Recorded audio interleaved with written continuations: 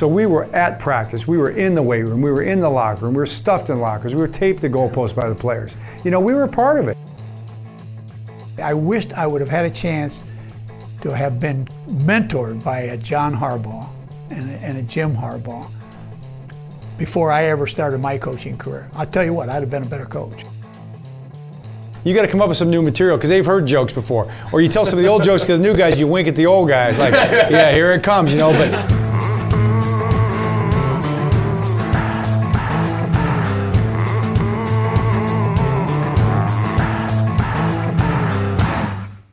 Welcome into the lounge for the highly anticipated interview with John Harbaugh and his dad, Jack Harbaugh. We told the listeners last week that we were working on this, that we had a podcast on the way, in the works, and that it was going to be well worth the wait. And we have a feeling that that's going to be the case today. Yeah, good stuff. So with that in mind, we're going to skip the emails. You don't keep the Harbaughs waiting. Yeah, you don't keep big time guests like this waiting.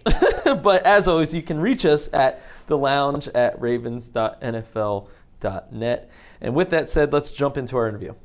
Thank you guys so much for doing this. But we got to start out with this question. This is, I think, the most important question. Okay, when Dad visits, who pays for dinner? Because I'm still in that mode where when I go out with my folks, I break out the credit card at the end, but I kind of hope that they say, put it away. You know what I mean?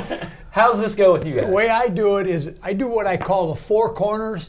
You grab your pockets, then you grab and then hope that John will jump in and say, let me get this. Okay. I will say, though, every now and again, and it happens pretty often, depending on sort of where we go, maybe. All of a sudden, you'll see Dad, all of a sudden, the waitress will come out and everything will already be paid for. And he already slipped the credit card in there, so he can move pretty quickly when he wants to. But there's a science to that. You do pick the venue.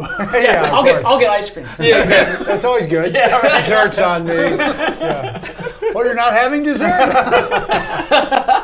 So one thing that's been fun through this first week is there's been this talk of callousing up young players. You talked about it on podium, and then you sent the text about callousing up young players and the challenge of that.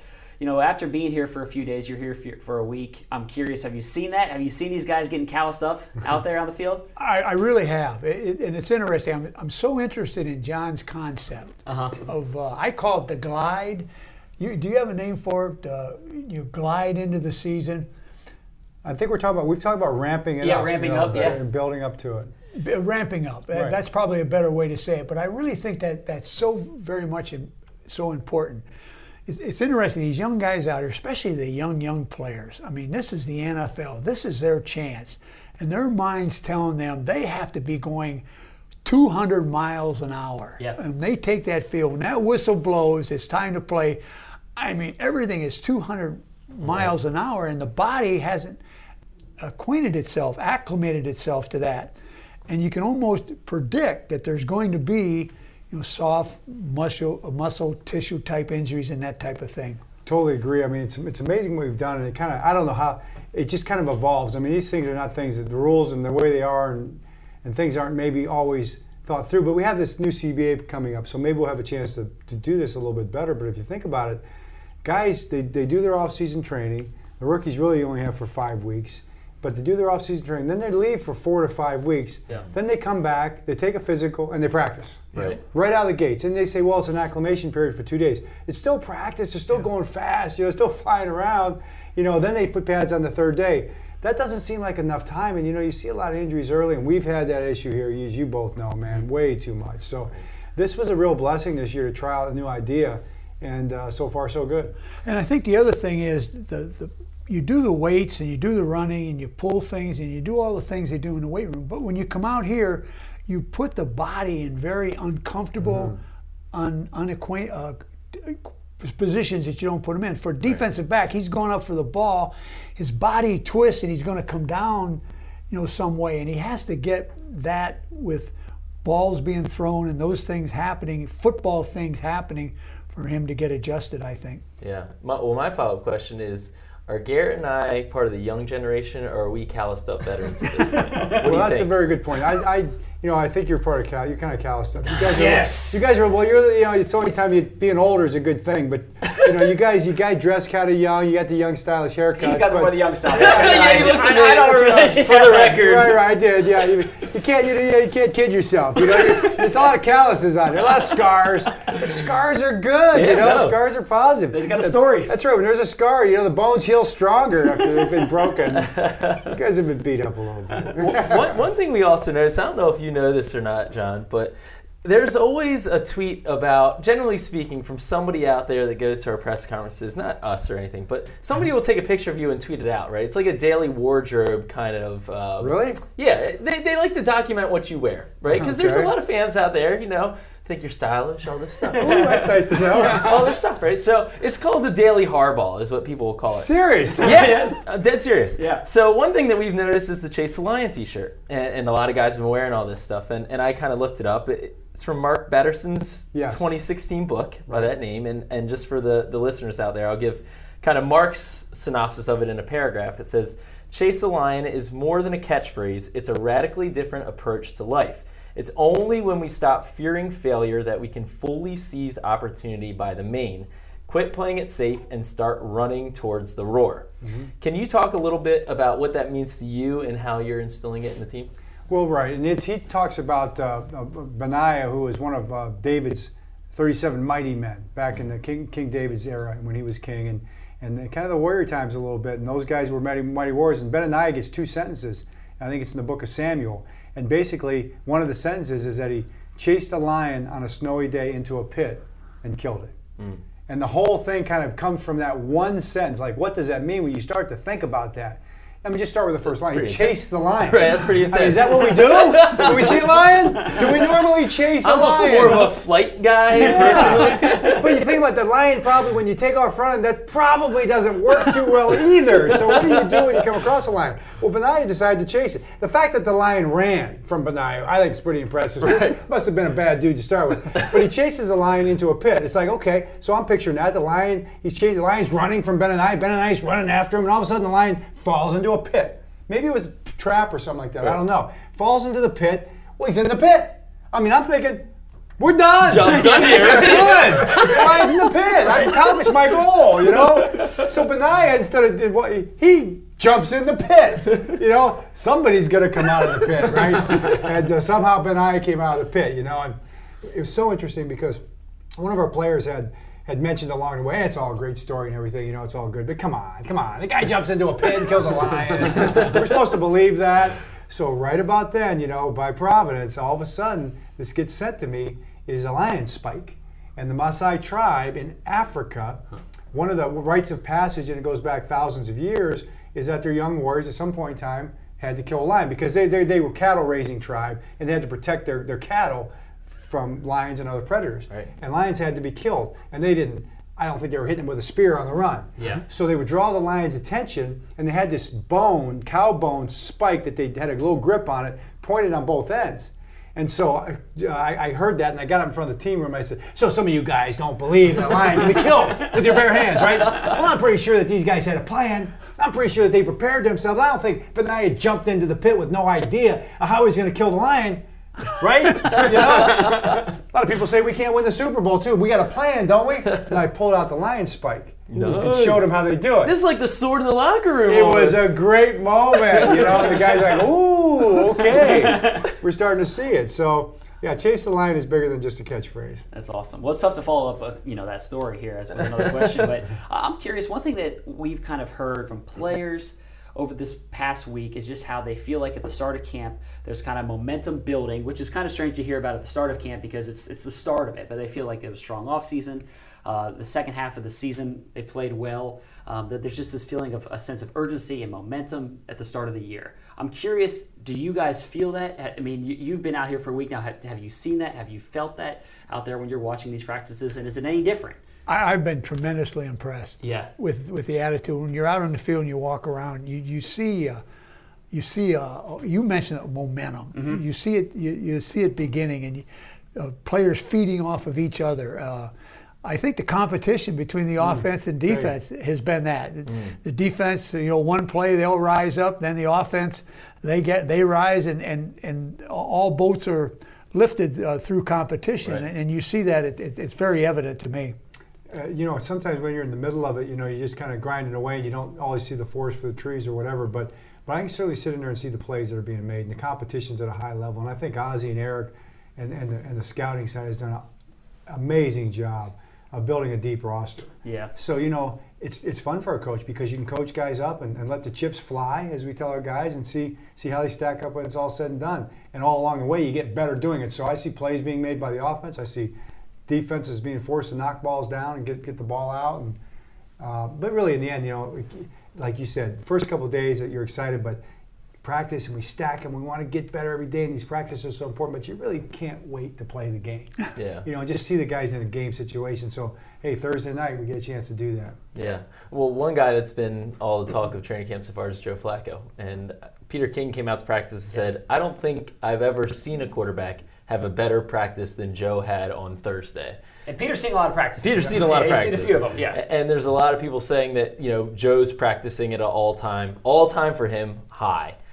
Do you agree with that? Do you see Joe playing the best at this point of the season, obviously before games, that you've ever seen? I don't know. He played pretty good in that Super Bowl run. So, hey, if he could beat that, we're all going to be in great shape. But I see Joe. I told Peter this. I said I see Joe Flacco. I see Joe, the real Joe Flacco. I see him bouncing his steps, smile on his face. It's like his tail's wagging when he walks out to practice. You can't wait to get out there and go. And he's great with the guys, coaching guys up, and confident. Putting a foot in the ground and firing the ball in there, and having a lot of belief that those guys are going to come up with the ball, which they are. So to me, all that builds on each other, and you get better, and it starts looking pretty good. So again, you got to go do it in games and all that, but so far so good. One thing, sorry, go ahead. No, I was going to say that the new addition of some of these receivers has really made a tremendous difference on the offensive side of the ball, in my judgment. We've been coming out here for all these different years, and you can see separation. A player comes out, runs a simple stop route. He comes down 11 yards, stops, and comes back. He does it in a professional way where you drive, you put the illusion of speed in that defensive back's mind to where he wants to get out of there. He don't want to get beaten deep. Turns around, and there's separation. Bang. Ball's thrown. Joe's getting the ball to him. A crossing route, you come down, you plant that foot, make a move. Defensive backer is about a 2-yard window there that he needs to close. Joe's getting the ball. The ball's coming out of his hands so much quicker, but I think it's because of the addition of some receivers and experienced receivers that understand how to create that separation. Even on those deep routes, I've noticed that it's just that little bit at the end. It's just that little separate. These guys are pros who know how to just get it to just enough to make that play. It seems go back just a few years ago though. Steve Smith. Yeah. Wasn't he able to do that? Exactly. A veteran came in. It reminds me of the way they just effortlessly catch the ball. It's like they don't necessarily always look open, and then Crabtree just. Steve was the same way. It just seems that way in practice. Their ability to just right there, and they make it look so easy. Yeah. One thing, John, I wanted to point out is another Google search here. The I knew it was serious research for this podcast. If you didn't catch that already. This might have been Wikipedia. I'm not sure. So we'll have to check the facts on this. But the average marriage in the United States lasts 8.2 years. You've been with Joe for 10.2 years. So first of all, congratulations. Second, I guess. I'm still picturing that in my mind. It's a weird mental image. I'm sorry. So first of all, what is something that is completely misunderstood about Joe since you've been with him for so long by fans or by the media? Passion. Passion. Whatever that perception is, and whatever people feel like he portrays in a little TV snapshot is not Joe. Joe is a fiery dude. We were playing golf for a charity event right before training camp started, and he was out there competing and going crazy, and he was great with the people. He did a great job. Yeah. But what caught me was afterwards. So we get into a conversation around the peanuts and a beer or two, and the politics came up. Man, and you guys know, you get Joe into a conversation, he'll tell you what he thinks now. He got passionate about it. He was real smart and real good, but he'll let you know he's kind of got a little argumentative. I'm like, yeah, this is a guy, we see him every day in the cafeteria. He's the same guy in the locker room with the guys, going at it back and forth, and then competing on the practice field. The passion for everything, passion for his family, his kids. Dad, you got him rolling his eyes about his kids. You could tell that story real quick when you saw him. Well, he saw him in the locker room, and we were talking. I mentioned about his family, and He turned around. I said, "Well, how about do they compete? Compete? They compete every day, and I love every minute of it. I mean, it was a part of Joe that the fans may not see, but he's a complete individual on and off the field, family, team at home with his family, and the team here in the locker room. And I totally agree with John. The other thing I love about Joe is very comfortable with who he is. Yeah. Not trying to be anybody else. Never has. Even when he was 21 years old coming in here.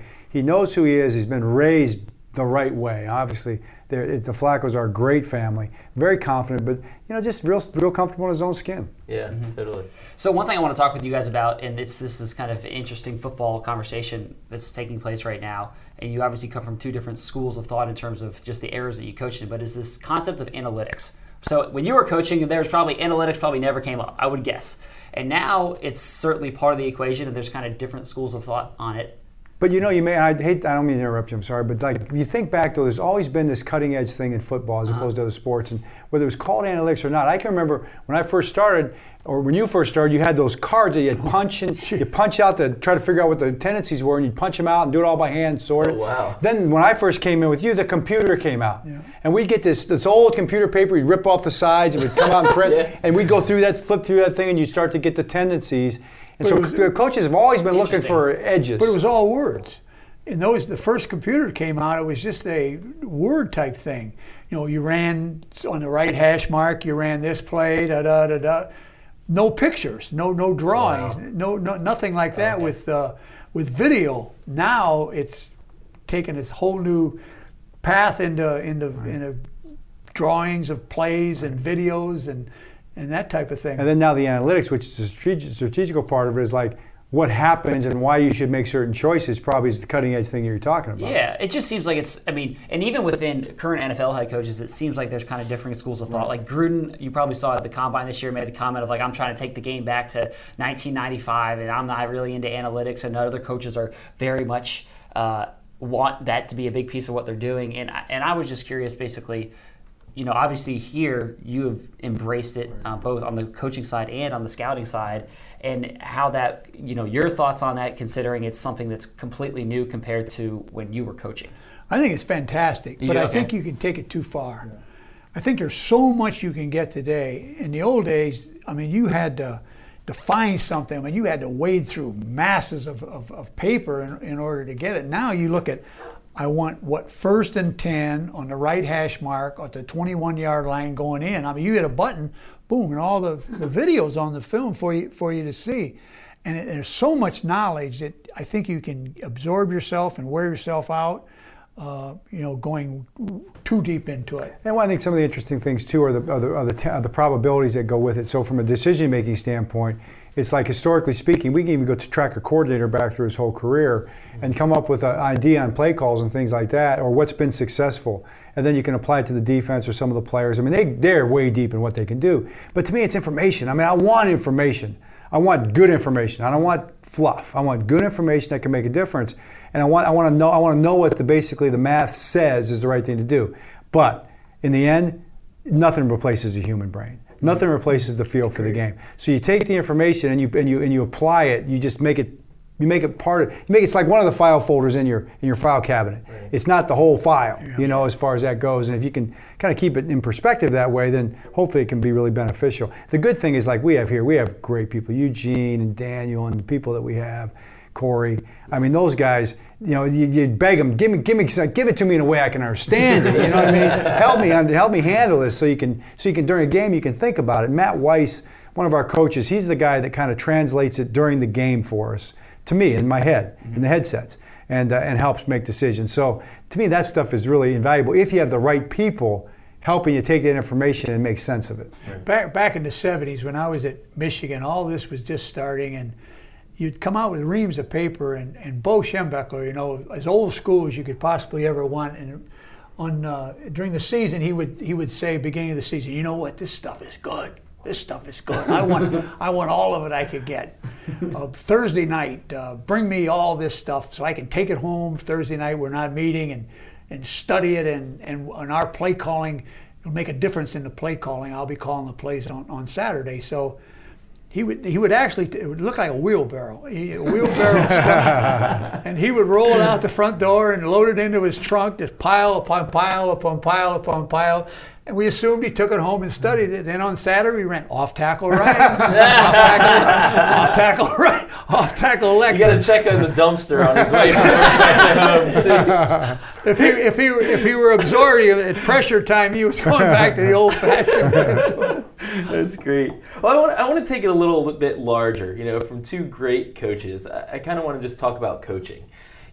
And really the personal side of it. What's it like to be a parent and a coach? How difficult is it to find that balance? Because the life of a coach and a head coach is, all consuming, the time that you guys spend in the job. How do you balance being a parent and a coach? Well, let me start with that, because I think the thing that we learned growing up was, and really Mom taught this, and I would translate this way. The balance is not so much 50-50, it's 100-100. So you got to be 100% committed to your team and your family and your job, and at the same time 100% committed to your family. Yeah. And that doesn't mean you can spend 100% time in any one place. It's not about the time, it's not a pie, it's your commitment level. And when we were growing up, that's how it was. Mom made sure that we were around Dad's job. So we were at practice, we were in the weight room, we were in the locker room, we were stuffed in lockers, we were taped to goalposts by the players. We were a part of it. We were part of the teams. And so Dad would be working, he'd be at football practice, but we were there, we were part of it too. Right. So you were part of the whole deal too. Then when he came home, he's running around with us and playing games or whatever, or we'd lay on the floor and listen to Cavs games with Bingo Smith throwing up threes in 1976. Pete Franklin, yeah. Talk show. And that's kind of what we did. So that was, I think our mom and dad struck the perfect balance with that, and that's what we try to do here. So I don't know if you had a plan, but that's the way it was. When we were going through the Super Bowl experience, when John and Jim were playing the Super Bowl, we had an interview in our home, and someone asked a question, and Jackie came with an answer I'd never heard before, and what John just described is, she said, in raising our children, her children at the time, because I was so involved in football, that she wanted her children to know what their father did every day. When he left at 6 o'clock in the morning and came back at 11 o'clock at night, he left before the sun came up and came home way after the sun. What did this guy do? Right. So she brought him to our work. When they were in strollers, she would bring them out to practice, and they would sit there and roll around in the grass, and a ball would come over, and they would catch it, and the players would come over and say hello to them, make a fuss about him. She wanted to know that. Yeah. We would bring them in off season, bring them to the office. We'd be in there doing some work, cutting up some film and doing those kinds of things. They would come run around the office. Again, they would run into Bo's office at the time or someone else's office and get a ball. You disappear for 3 hours. Where are they? Here they came back over at the OIM building, playing games over there with students. But she wanted them to know. And then in about 1976, Jackie was talking to Millie Schembechler, and Millie asked about the boys, and Millie happened to say, well, did they ever go over to the office? This is before kind of all that started. And Jackie said, no, they have this big canvas fence around practice, and we can't get in. Yeah. So mysteriously on Monday, I bet Bo was thrilled with Jackie about that. But that was like on a weekend. Bo came back on Monday. He says, I've been giving this some thought. He said the kids should come around. I don't know why the kids don't come around. Well, it's because you put this fence around there and won't let them in there.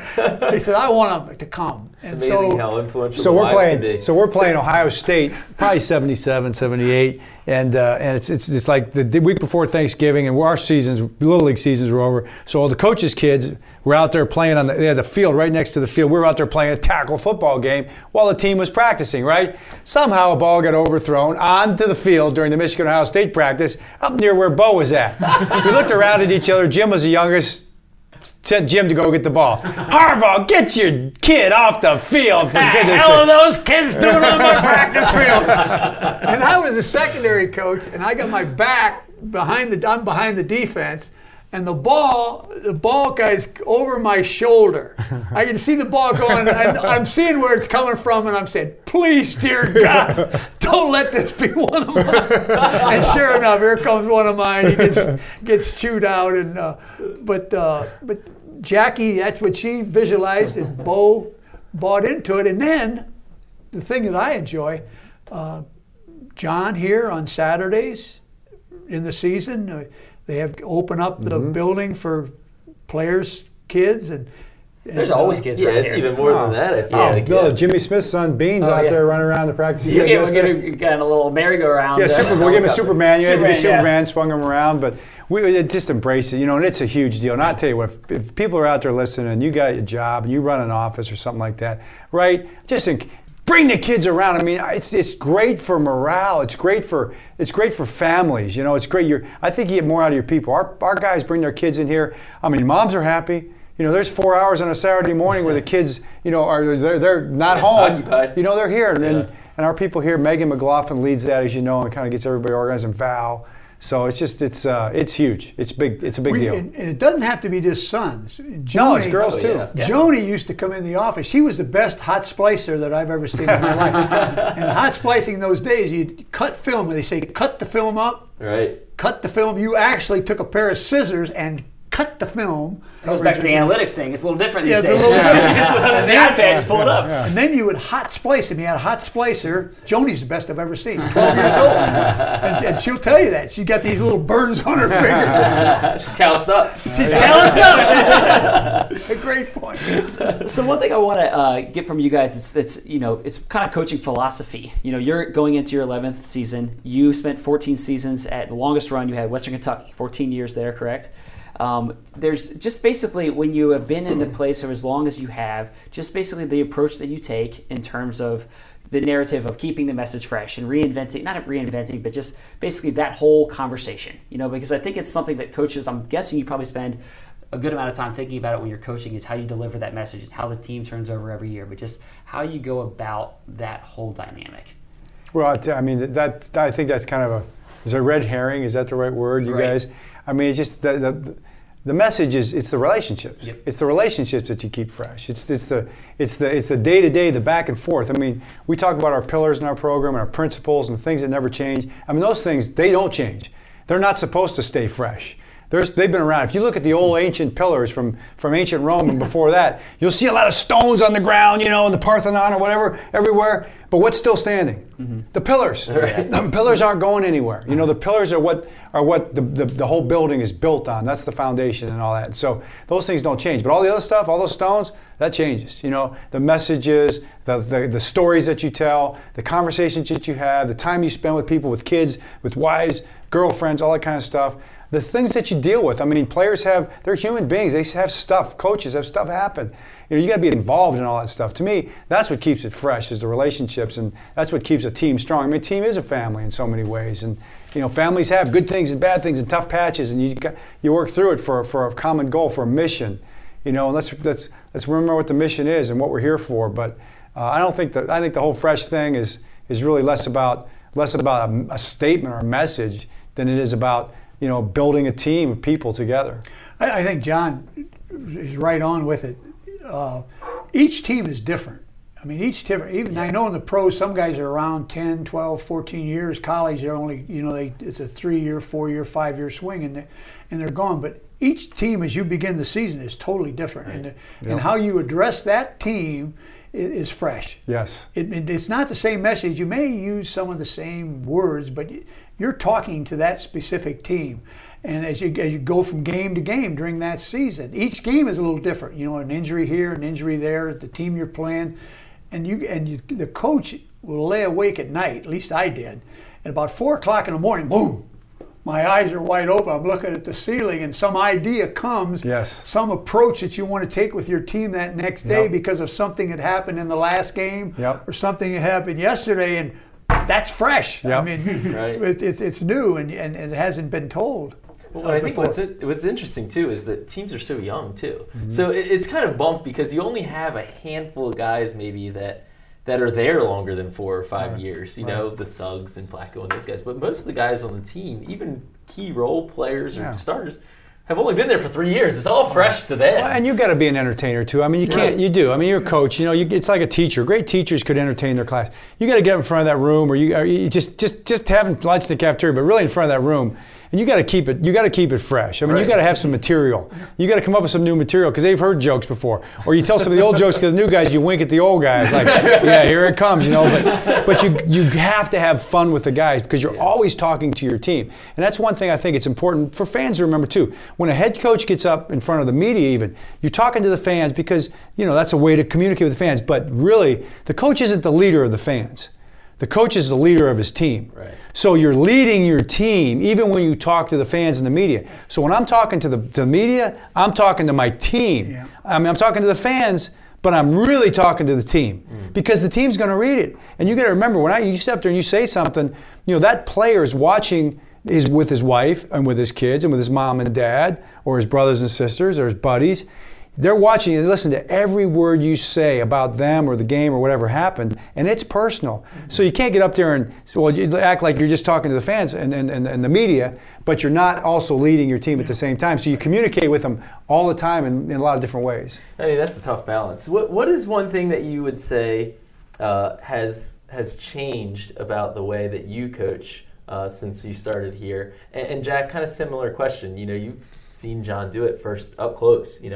How have you seen him grow, change, or whatever over the past 10, 11 years here? The one thing I learned early in my career, I was at the University of Michigan for those 7 years. We won 5 Big Ten championships. We went to 3 Rose Bowls and an Orange Bowl in those 7 years. I mean, we had, and Bo Schembechler, me, was the sun coming up in the morning, and I mean, he was everything to me. So when I went out to be a head coach, how would Bo do that? Yeah. How would Bo say that? What message would he give today? I spent more time worrying about what Bo would do than what I would do and who I was, and got fired. I got that we're moving in a different direction, and I said, which direction they were going, and they said, well, we're going this way, and you're going that way. I had that message delivered to me. Can I go in that direction too? I'm not going. And I had that happen, and so I was fortunate enough to get another shot at Western Kentucky, and I made up my mind I was going to be whom I was. Yeah. That's what I was going to do. And I don't know where it was going to take me, but that's what I was going to do. And the thing that brings so much joy to me now is to be able to watch John and to be able to watch Jim and Tom Crean to a degree with Joni, although I know nothing about basketball. Each one of them are themselves. Each day they're themselves. And one day it may be it's something else, but it's them being themselves and who they are that day. And that makes me as proud as anything that they accomplish as a football coach or their teams accomplish. Is it hard to be a parent watching from, you live in Michigan now and follow the Ravens from a distance and see basically the highs and the lows? And if the team loses a game, whether it's it goes through a rough stretch and there's criticism, and how hard Jim and John and Tom are all working, basically like being away from it and removed from it, but also being inside of it because you're so close to obviously your children, and just basically having to watch it from that distance as a parent and being like, I want to help, and just the highs and the lows of a coach when you're removed from the situation. I've been around it so long, I understand that, and I understand there's criticism. And you can't focus on that. You can't look at that as how you're going to coach your team or how you're going to approach your team that next day. You can't worry about what the outside noise is. I mean, you gotta be strong enough to bring it all back and focus on this. And there's been times we've called John. I mean, they've been unfortunate and lost a tough game. My first thing is I can't tell you how proud I am of you. I mean, you coached that football team. That team was prepared to play, and they played as hard and as well as they could possibly play. And this was not your day, but I really wished, and I say this sincerely, I wished I would have had a chance to have been mentored by a John Harbaugh and a Jim Harbaugh before I ever started my coaching career. I'll tell you what, I'd have been a better coach. I would have been a much, much better coach. Well, the reason that maybe that's true because we got a chance to get mentored by you and by Mom and learn those kind of lessons, whether it's being yourself, because we learned from that experience that you had. and took that with us and didn't have to learn that the hard way for ourselves. Yeah, yeah. Of course, you call John and say, "Those dang refs." No, that's his mother. I'm so proud of you, but I'll tell you, those refs. That isn't me. That is the mother. I can vouch for this. Really? She's the one that There is no official that's ever made a call against a Raven football team when her son was coaching that. A referee did that. Well, I won't say what she says because I can't use the. It's PG, but she's very she's loyal. She's loyal. You never have no question. And you talk about watching a game. In our house on a Sunday afternoon or Sunday evening or whatever, when the game is being played, we can't watch the game together. I mean, Really? she is stomping the floor and just screaming and yelling at the screen and going off and off. And I just want to watch. Just let me, I'm comatose. I'm here. I'm watching. So I'm in the basement watching, and she's upstairs watching. And unfortunately, in our home in Ann Arbor, there's a delay. Oh, gosh. She gets to play about 2 seconds before I get it. No! And I'm thinking, the quarterback's putting his hand under center. I said, this isn't good. As God is my witness, I can only hope and pray that there's more cheers than no's for you to hear before you know what happened. Yeah, how long? Yeah, seriously. How long does it take before you call him? Stop that! You're ruining the entire Let me game. tell you I'm sitting here, vouch for what I'm doing. I'm crossing my heart and raising my hand. I close the basement door. I try to seal out any kind of noise I can get. I put on a pair of earphones. I'm telling you, just so I don't know. Awesome. Even good plays, I want to see them. I don't want to know what's coming. So That's funny. John, question for you. What would you say, and I know this is big picture, what's the best part of being an NFL head coach, and what's the toughest part? What's your least favorite part of the job? The best part is being around the guys. The best part is having my daughter be a part of it and be on the sideline. Yeah. Going into the weight room and working out with the coaches and the players and laughing. Going to practice and going through a practice. I mean, everything that you do through the week is the best part. The toughest part's the games. Mm-hmm. The game's the toughest part because that's where things happen that are so out of your control. Yeah. I mean, just so hard for you to just really get a handle on. But when I'll say this though, the most rewarding moments are the ones where you're able to either a player makes a play something you worked on, or you come up with an idea. One of your coaches had some kind of a game plan idea that works, or you make a call. You go for it and it works. Those are the things that are definitely the most rewarding parts of it in the end. So it's kind of all intertwined. But being around the players, being a part of a team, that's what it's all about. Yeah. All right, so let's finish with some quick hitters. We got some quick hitters here that we want to ask you I'm about. never good at these. Are you good at these? I know. I think you like some of these, John. Okay. I think you like some of these. All right, we'll start off because you're a history guy. Okay, we'll start off with you.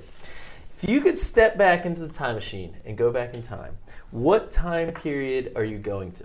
Well, I'm going to go from a faith standpoint. I got to go to, first century, Israel, Palestine, and hang out and see what the heck went on there. That's pretty good stuff. Would you rather go back in time or go into the future? I'd rather go back in time. I'd like to see Lincoln. I'd like to be around Churchill. I'd like to be around Lincoln. I'd like to be around Washington. Some of those guys would be pretty amazing. Well, that's a nice segue to the next question. If you can have dinner with one person, historical figure of all time, who are you going to dinner with? I'm going with Lincoln. Ooh, that's a good one, Jack. I'd like to hang around Churchill a little bit. Smoke a cigar? Yeah. I don't think I would smoke, and I'm not sure I would drink as much brandy as he's drinking. That'd be a good one, though.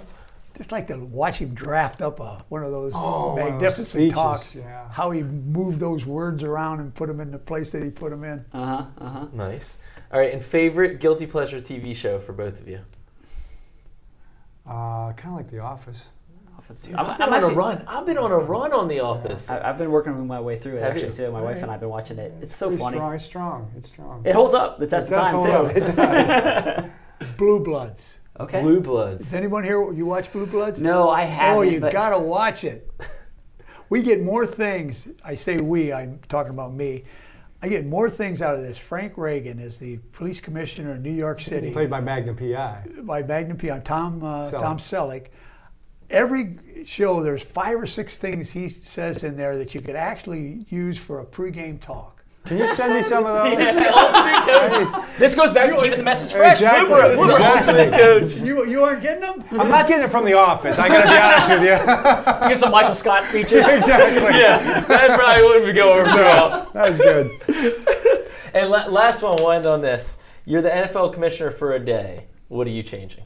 Oh man, Where's your you list? want me to get fined again? You know, Dan, let's go to you on that one. You know what? I'm stumped. Okay, guy's got a tough job, man. He's got a tough job. I would say this. I really hope and pray that the CBA, that then this next time around that they cooperate. You know, that the league and the union can cooperate, because really, hey, we're all in this thing together. It's for the game of football. Let's get our minds together, get our heads together, and do some good things for both sides, for the game and for the fans. You should sit down at the bargaining table. You know, it's a little off season. You know, come in there, be the negotiator. I feel like both sides wouldn't want me in there. I feel like what's he doing in here? Get out of here. Cool. Well, thank you so much, guys. Really appreciate it. Yeah. Thanks a lot. Had a great time. Enjoyed Thank it. you so much. Thank you. Jack.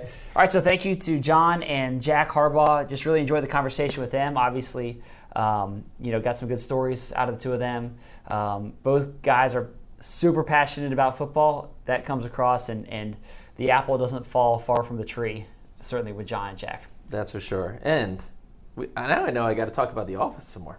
That's the key. I didn't realize that. You and I actually have both been going back and rewatching these episodes of The Office. You've been into it too? I thought you were just saying that because No, really, yeah. You were making that up. You know, my wife Christy, she basically started this, I don't know, a couple months ago, like whenever there's a down moment, just like put it on. Every season is on Netflix. It's super easy. It's a quick, easy half hour that like is just relaxing television if you're like eating lunch or something like that. Well, it's 22 minutes. 22 minutes, yeah, even faster. So you can squeeze out a whole bunch of episodes, and all of a sudden you're like, wait, I just knocked out 5 episodes. Well, every night too, I'm always like, Chris and I will be watching. It's not every night, but we'll be watching it, and it comes at 11 o'clock, and you're like, can I squeeze out one more? One more? Yeah. Yeah, sure, one more, and then the next day, we should have done that. Yeah. Should feel like crap.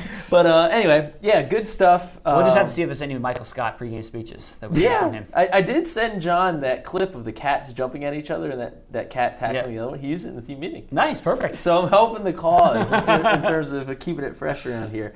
But really good stuff, and I think you can sense from both of them, Jack, after watching a few days of practice, that they're really excited for football. Yeah. I think that this team is looking good, trending in the right direction, and I can't wait for Thursday night in Canton to see what this team's got. We're not, I don't know if Joe's going to play at all. I doubt it. Right, I doubt it. But so it's not a true test, but I'm still excited to see whatever we can see. Yeah, absolutely. It's real football. We're going to get up to see a lot of Lamar Jackson. Ray Lewis, obviously, the Ray Lewis experience is going to be a 3-day affair in Canton, Ohio. So we're excited for that. And so just, if people are wanting that content, we're going to have a whole team out there providing content throughout the next few days. And we're excited about that. And we're taking the podcast on the road. We are. Leave that out. We're going to bring the podcast to Canton. So some exclusive content from the Hall of Fame game. Make sure you keep it locked right here. And we'll be back with you in 3 days? A couple of days. 2-3 days, something like days. that. Thanks for listening, and we'll be back with you later.